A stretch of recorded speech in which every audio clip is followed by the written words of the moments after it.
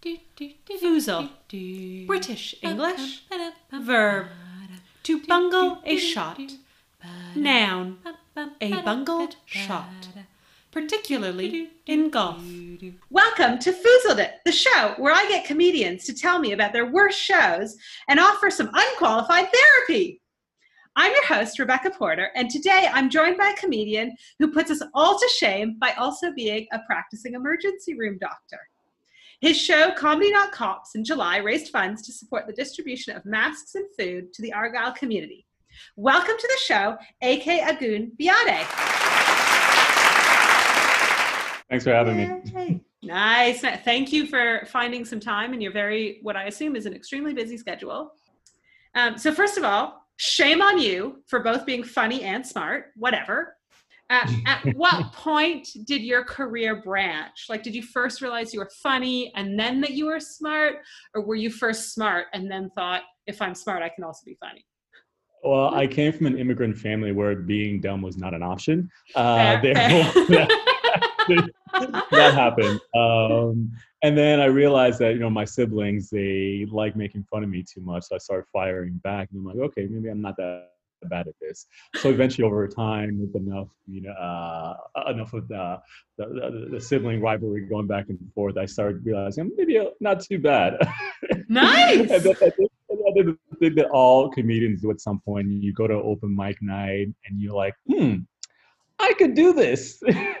And then after that, the rest is history. Like, I went up and I sucked, of course, the first time. Of course. But then I did, exactly. And then I'm just like hard-headed. I'm like, I can do this and I like this. And I just kept on doing it and had a great time. And yeah, that's the beginning of it. Nice. I imagine there are like similarities between going through residency and all that stuff to be a doctor with becoming a stand-up comedian, because it's both like long hours where for a lot of it, people just yell at you and hate you a little bit. Yes, exactly. I want my pain medication. Sorry. Funnier. I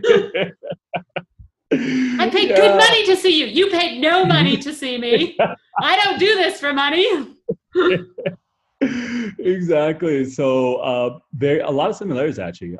Actually, it's funny for us, and when we're applying to our training programs, we have to write something about why we want to, go into our field, right? So I legit wrote about how I think the comedy club is very similar to the emergency department, because it's crazy, is unpredictable, and usually people say whatever they want, as by people, other people to me. I can't do it the other way.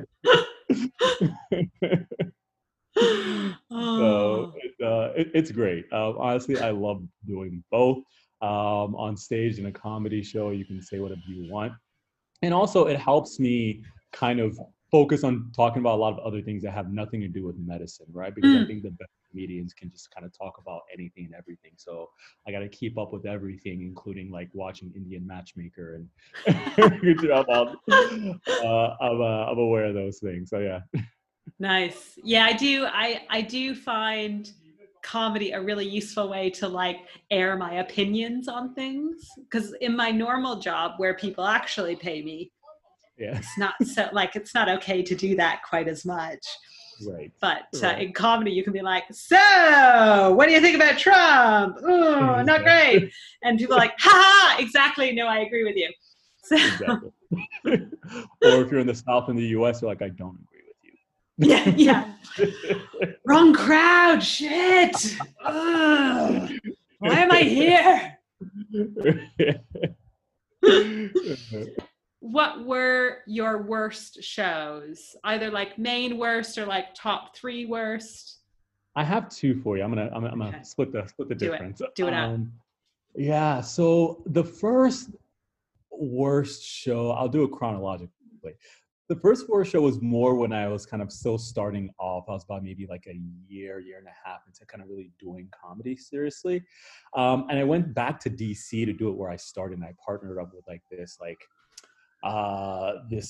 these guys who I knew from there who were running kind of this like events company, and they want to try doing like a comedy show. So they got some people like that knew through their network to come, and I reached out to some of the comedians that I knew in DC. They were all kind of starting around the same time. So, I had those guys open for me, and then I was going to do, I was going to headline, right? And it was all said and good, but exactly, right? It's all said and good except for a few things.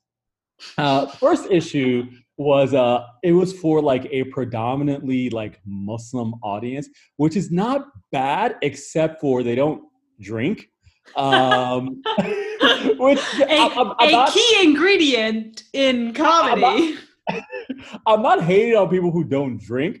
It's just when people drink at like these bars and stuff, like they're just like much more chill, much more relaxed. But also, secondly, I did like the one thing that now I have a lot more experience that I should not have done. I tried combining two different forms of comedy in the same setting when I should have just done stand-up or not, or done something else. What I mean by that is that so I had my routine I was doing. I also changed up all like the order of my routine that, like right before I did the show. Good. So Last minute changes are amazing. And then there's this routine that now I love. Now I've developed into like a really awesome routine about this time when I was with this random family in the middle of nowhere in France. At the time, it was like 300 people. And I was like literally like one of two people of color. So I doubled it up. Anyways, but like I did like a routine for like maybe 15 minutes, which was not as good because I changed up my timing, changed up everything. So I was already starting off like that. And then I literally switched over to telling a story. So I didn't tell in a stand-up format. I literally switched over to, I brought a piece of paper and I read a story on stage, which if you're like huge, like Ali Wong or like Dave Chappelle or freaking like Trevor Noah, you can do what the fuck you want. Yeah. But like, I already started off with like a terrible like first like 5, because you win the audience the first like 2 minutes, right? Yeah. And like it was the most awkward after show like gathering, because you know that feeling after the show, people like if you did terribly, people either avoid eye contact or come up to you and try to talk about anything else but like the show, Yeah.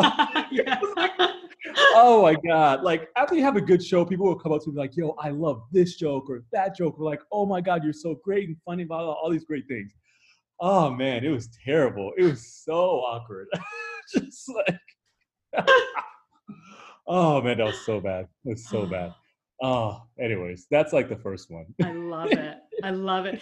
Was it like the type of venue where you had to walk through the audience to leave the venue? Like you couldn't sort of slink out the back door? You did. And the audience also hung around after the show. So, you couldn't really, yeah. There's so many problems. You're like waiting backstage, like, fuck, I really have to pee. Like, when are they going to leave? We're just waiting to be like, that was shit, and that was shit, and I didn't get that, and I didn't like that. Exactly. Oh man. So that was a while ago. That was like freaking, how many years ago was that? Like, how many years ago? Like 4 years ago, something like that. Wow. Okay. It was a while. Yeah, it was. But I feel like from everything that happens in comedy, you learn. Yeah, exactly. Exactly. Because since then, like that routine I was telling you about, like I've actually crafted into something like beautiful. Like I love that routine. I had like me and like, some of the comics I used to tour with. We had like some pretty big shows in Chicago about maybe a year and a half ago. And like I closed with that particular routine. It was fire. It was great. But nice. So that perhaps that experience got me ready to make sure I did that well. Yeah, bombing is sometimes needed. Yes, it is. Oh man. So that was the first one. That was like in DC. And the second one was in Chicago. And this one, okay. This one has something else similar with it as well. So this one, it was like a fundraiser that they were doing, right? Okay. So they were raising money for this nonprofit that shall not be named.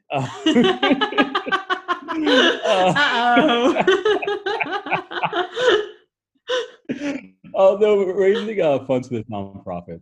And it was, so the show was going to be, they were doing it in multiple cities, different versions of it. Okay, there's another theme to this. Like, so I actually don't always often perform only for Muslim audiences. And maybe this is coming to like what we're going to talk about later. But this one I was actually invited to perform. Like a friend of mine, who's also a comedian who also happens to be Muslim, she's like, hey, we're coming out, we'll pay you for this show. I'm like, oh, dope. Fucking made it. And they actually paid a good amount. I'm like, okay, all right. I'll have to go anywhere, I have to travel anywhere, you're gonna pay me. That's what's up. Yeah. So I'm like, yeah. cool. That's a dream. Exactly, right? And it was called, check this, it was called the Super Muslim Comedy Tour. It's not just like regular, it's like super Muslim. Like, all right. Extra. Like, and the flyer was like my head on some like cape and shit. I'm like, okay, that's cool. This is just me, like all the other comedians. And like, honestly, like it was so, I was getting ready, you know, I had my routine set and like everything was good. And the one, I guess, bad sign that I should have realized early on, because I wasn't paying attention, because I also had to, like, at this time, I was still in training, meaning that I was a resident physician. So I was working a lot more than I do now. Oh my gosh, so yeah. I didn't pay attention to a lot of stuff. So I got my routine ready. I'm like, cool. The show was in Chicago suburbs. There's a huge difference between performing for Chicago and Chicago suburbs, because it depends on who's coming out to the show. In Chicago, you got like everybody, like whether or not they're Muslim, like, oh, that's cool. It's at this comedy club. I'm gonna roll through. Dope, you know? Yeah. In Chicago suburbs, it is families. It is families and older people. And I'm not trying to be ageist or anything, but like, I'm like, all right. So, you know, like literally like the day before the show, I think on Facebook, which is one of the places it was being advertised, someone asked the question that no comedian ever wants to really hear anyone ask, which is, can I bring my kids to this comedy show? Oh no. So which like the one of the organizers of the show was like, yes, this is very family friendly. Like, bring your kids. There will be no profanity used. Like, to which I was like, oh God, like scratching everything out. Like, oh no. To which I was like, the fuck?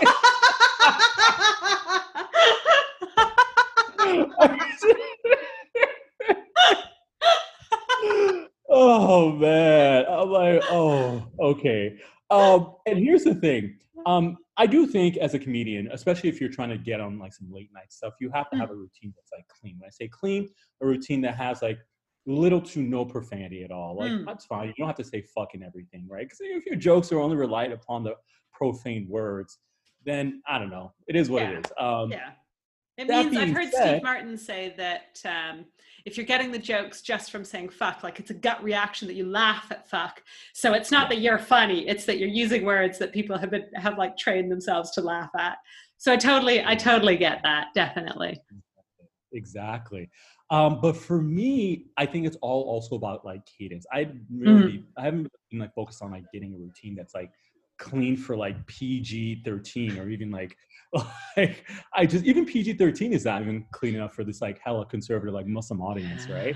Oh my so I'm gosh. like, yeah, because even if I don't use profanity, like I can't talk about like, let's say, sex or even refer to it like, and like I'm not trying to make a little like fucking like 10-year-old laugh. I don't give a shit about that. Whatever.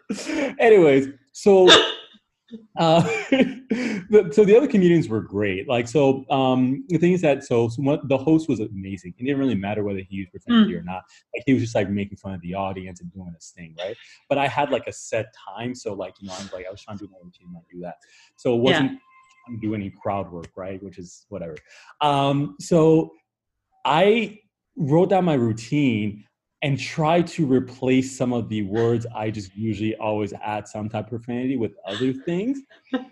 And I like, okay, one of like the jokes that I love telling is how I'm a black man who sucked at basketball growing up. That's usually how I like kind of lead into stuff, right? And good icebreaker. Like, that joke, it's a good icebreaker. Like, that joke now is like turned into a lot of different things since I've been doing it, but like it's always a great start like joke. But in that, I throw some like random like shit in there, right? and all the other things. I'm like, so like my timing was completely off for this because like I had to like think too much about taking out these words that just naturally flowed out of my mouth, right? Yeah. And perhaps I should have just said it and like fuck it, like it doesn't matter. These Yeah. kids are learning these words; they're gonna They'll learn learn. eventually. But like my timing was off, and like I say, if you don't get them initially at the very beginning, like it's just I don't know. And also when you're used to like a certain audience response with your jokes and like this, let's say a conservative Muslim audience that was primarily grew up abroad, not primarily grew up abroad, mom grew up abroad, but also you not being able to kind of fully delve into your material that they would probably genuinely love if their kids weren't there. Yeah. Man, it was not great. It was not great. And also, I do think there's something to be said about how your audience that you cater to, right? This particular audience was primarily South Asian and Arab older people who the type of jokes they preferred hearing were jokes that were either like maybe related to like their culture or ethnic like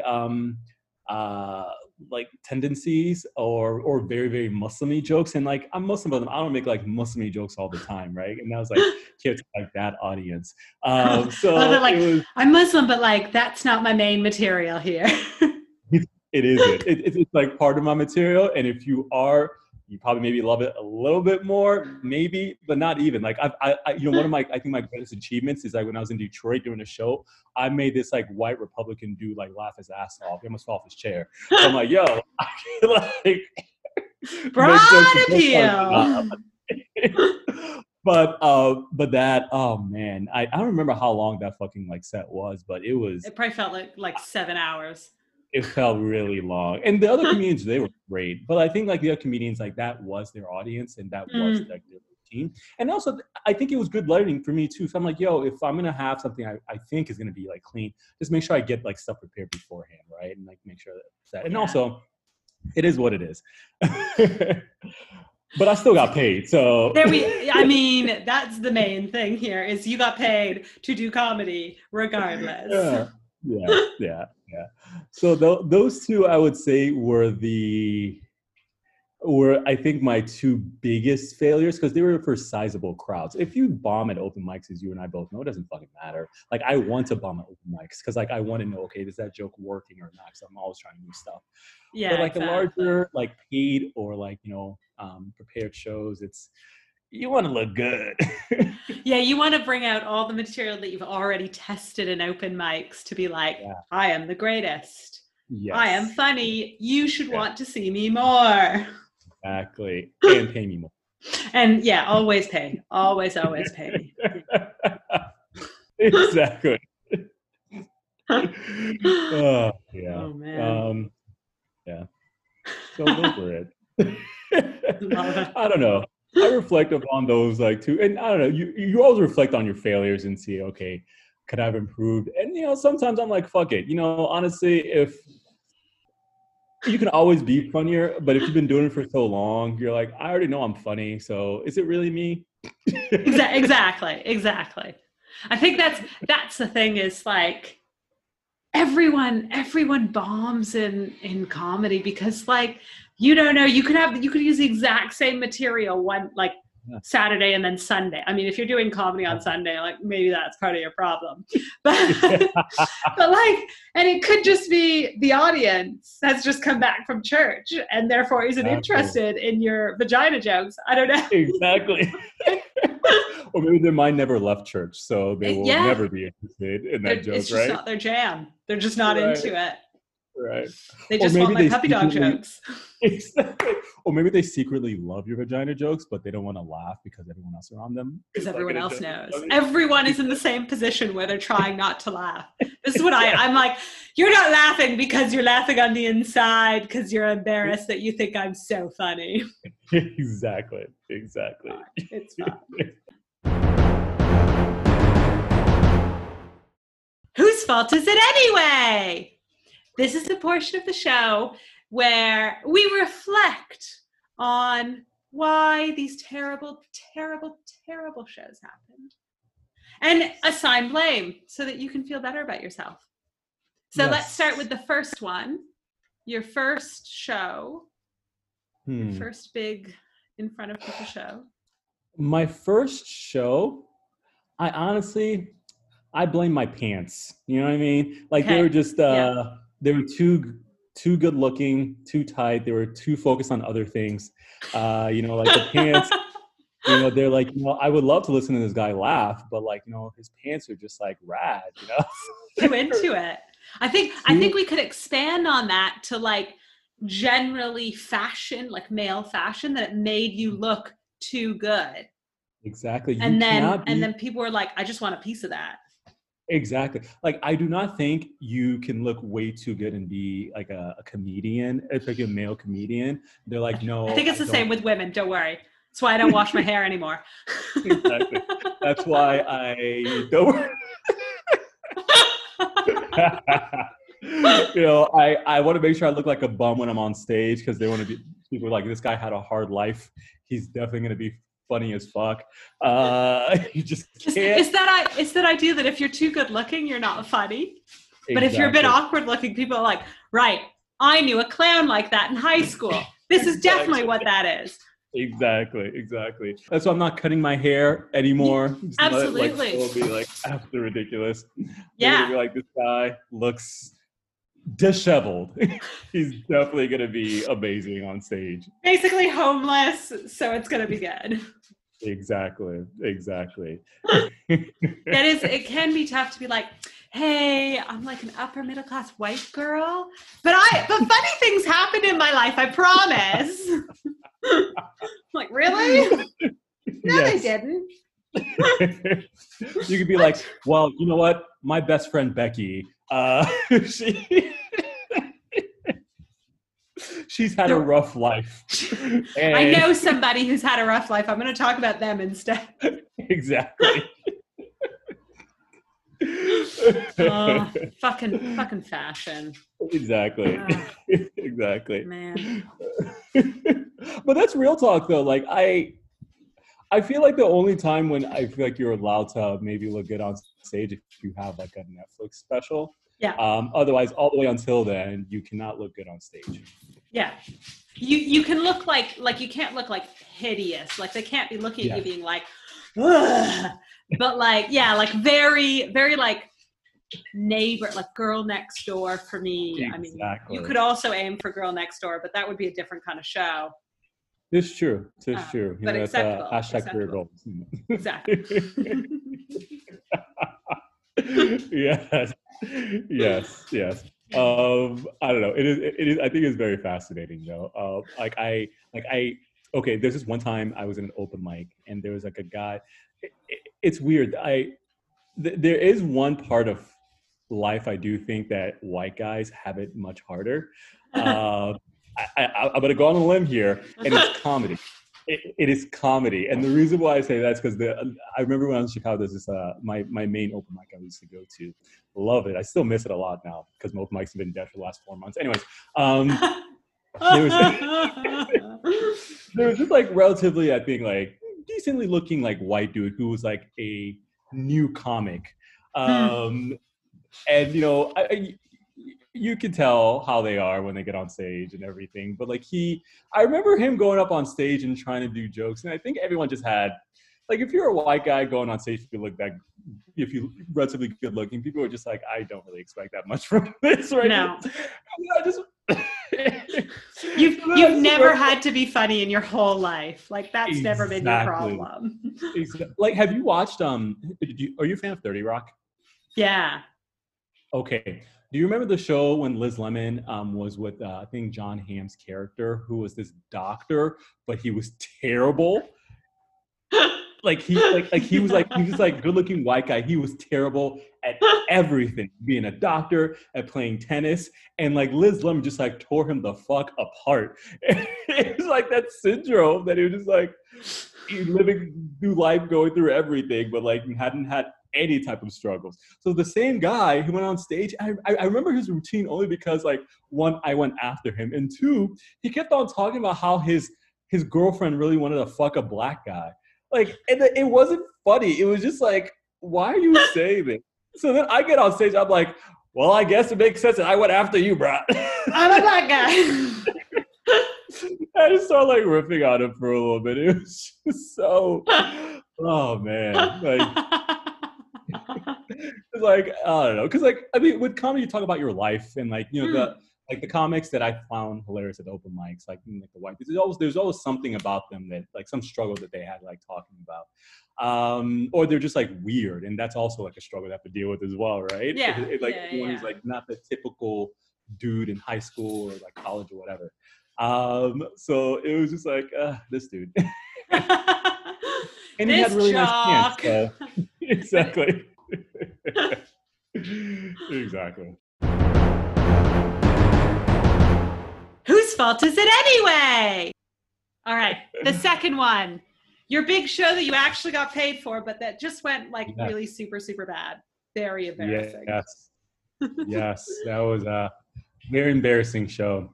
Not even sure if I've still recovered from that, but that's what we're here for, to move the shame from your shoulders to somebody else's shoulders. Yes, it doesn't deserve to be on you. Yes.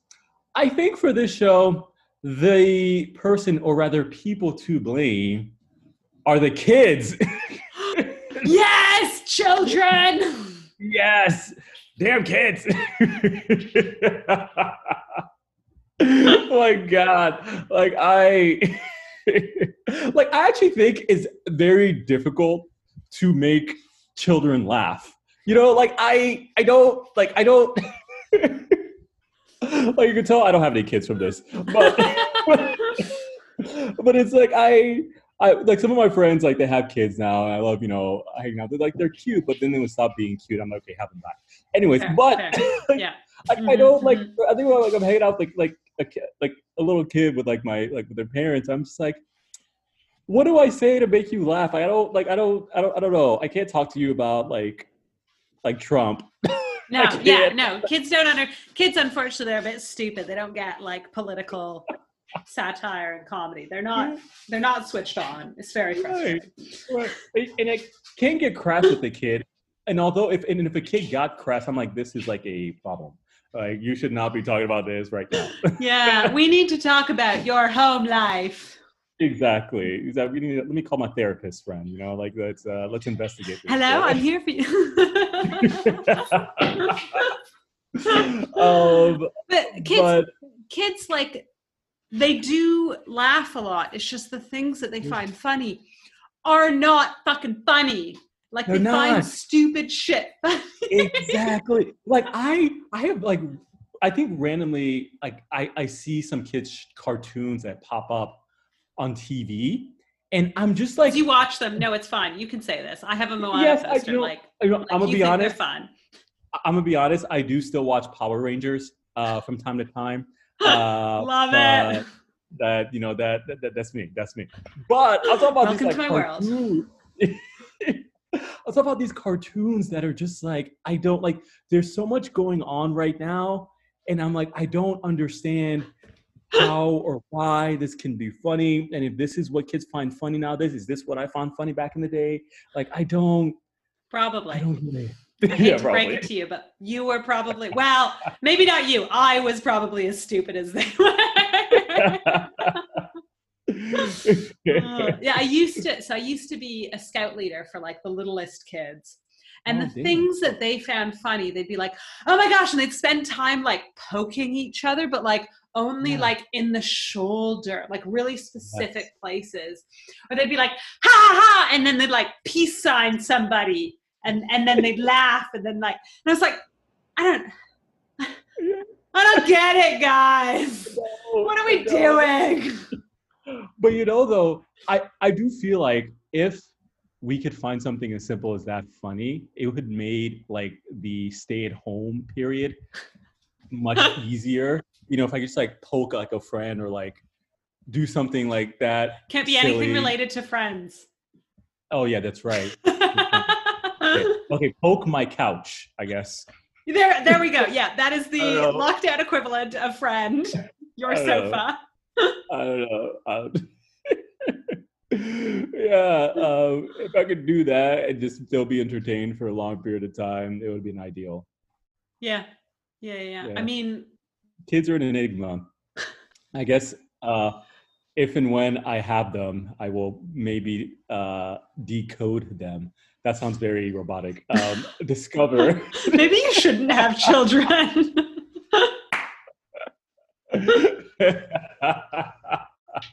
No. Kids are cute. Kids are cute, and I think I am responsible enough usually. I kind of Maybe hope that's why so. maybe that's why my friends never ask me to babysit. Anyways, that's it. As a way to perhaps redeem my story, since I guess the one theme that's been happening so far is that the shows that I perform at that are mainly Muslims, I don't do very well. Should not say anything about my faith. But anyways, that does not have anything to do with how good or bad of a Muslim I am. Anyway, but I did I'm definitely keeping that in. But there is one predominantly Muslim event that I actually did recently within the last year that was absolutely phenomenal. It was hosted by this group called like MUPPIes, which stands for, I think, Muslim Urban Professionals, which means there were no kids there. Nice. And everyone they were working professionals, so they were between like their 20s or maybe at the upper extremes or maybe the 40s. And I could just like do me and do my comedy. And like even better, like it was like a phenomenal show. And I had just come back from the like the Tim Northern Comedy Festival in Louisville. I drove back up the next the day of like the next day, and I did this gig.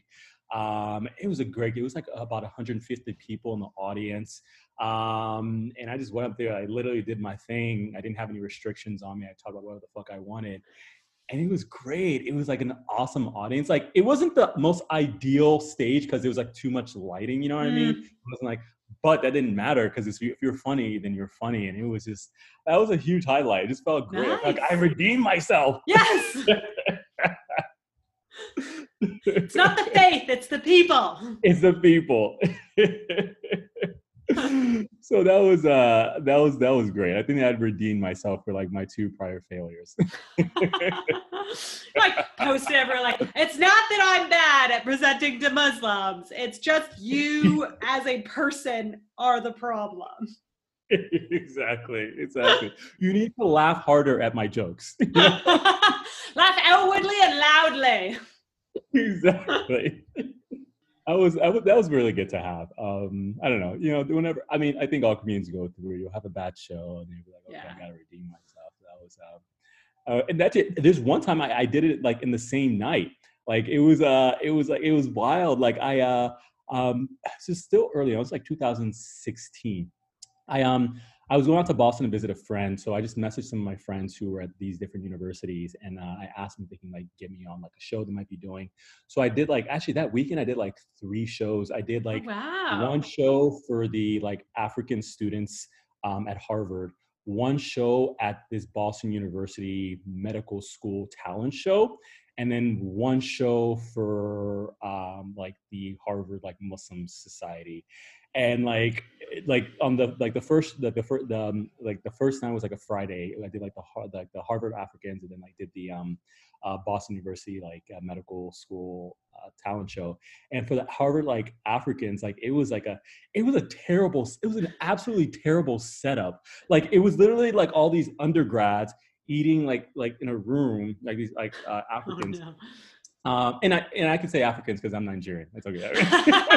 I won't make it seem like I'm like, oh, those people, Anyways, like so, like these African students, they were like having, I think they were like monthly like get together, and I was gonna be entertainment. And the thing is that one thing I learned from that lesson is that the setup and how you're introduced is so important, right? I mean, even almost as important as like who you have open for you if you do have openers. So like they were eating, and then all of a sudden someone goes on stage. She's like, "Oh, now we have AK to do comedy." And like they didn't say who I was. They didn't say I was like a stand-up comedian. I'm just like some random dude like doing this comedy, right? And I'm like, the fuck? Okay. So then I go up and like similar to the Muslims who I think for them, if you are performing for, let's say, a very specific audience, who you're, let's say, billed as this specific type of comedian, Yeah. then they want those specific type of jokes, right? And with Mm. me, with my identity, like I have like so many different identities just because of my life. Like I was born in Nigeria, so I'm Nigerian ethnically, and like, you know, culturally my parents like raised me with that, but I grew up in like the US and the Midwest, right? Therefore, like, you know, I'm American in many ways, but I also have like Nigerian part. Like Mm. I'm Muslim, but I'm also a physician. So I talk about like all these different things in my comedy, right? And I just don't hyper focus on one thing because that's not me. So like for this like African students, they like literally the only joke they laughed at was when I like imitated my parents when I did like an African accent, right? And I'm just like, this is like literally like my worst joke. But then the same night, like I bombed that show. It was terrible. Like the same Mm. reaction were like from like the first bombing I told you when people like avoided you afterwards happened there. But then I went literally like I think 30 minutes later to like the Boston University talent show thing, and like I just did my normal routine where I talked about being bad at basketball, talked about like some of the African stuff. I just talked about like my general routines, like I think like 7 minutes or so, and they loved it. Like they absolutely loved it. Main difference was one, it was like a stage setting. Mm. Two, there were just like good number of like diverse people in the crowd. And three, they're like, this is AK, you know, Goonbiade. He's from Chicago. He's a comedian. I don't even remember if they even said I was like also like a physician or whatever. But actually, at the time, I wasn't a physician yet. I was still finishing up my last year. But like, it was great. And the funniest thing afterwards, the African students came up to me in the Boston University audience. They're like, "We loved your routine." I'm like, "What the fuck?" Like it wasn't the same students, obviously, but it was just like it depends. Like it's entirely different context, you know. Yeah. Yeah. Thank you for joining us, AK. You can find him on Instagram at aka.agoonbiade or on Twitter at the AK Agoonbiade. I will put all of the links in the show notes. He was recently accepted to the Dallas Comedy Festival, so look out for when that is on in 2021 if you'd like to hear more of his jokes. Please follow me on @Comedy Therapy Podcast on Instagram. And if you enjoy the show, subscribe and rate us, give us 5 stars. If you don't like the show, please don't. I don't want to hear about that. I only want positive news. Thank you so much. Goodbye.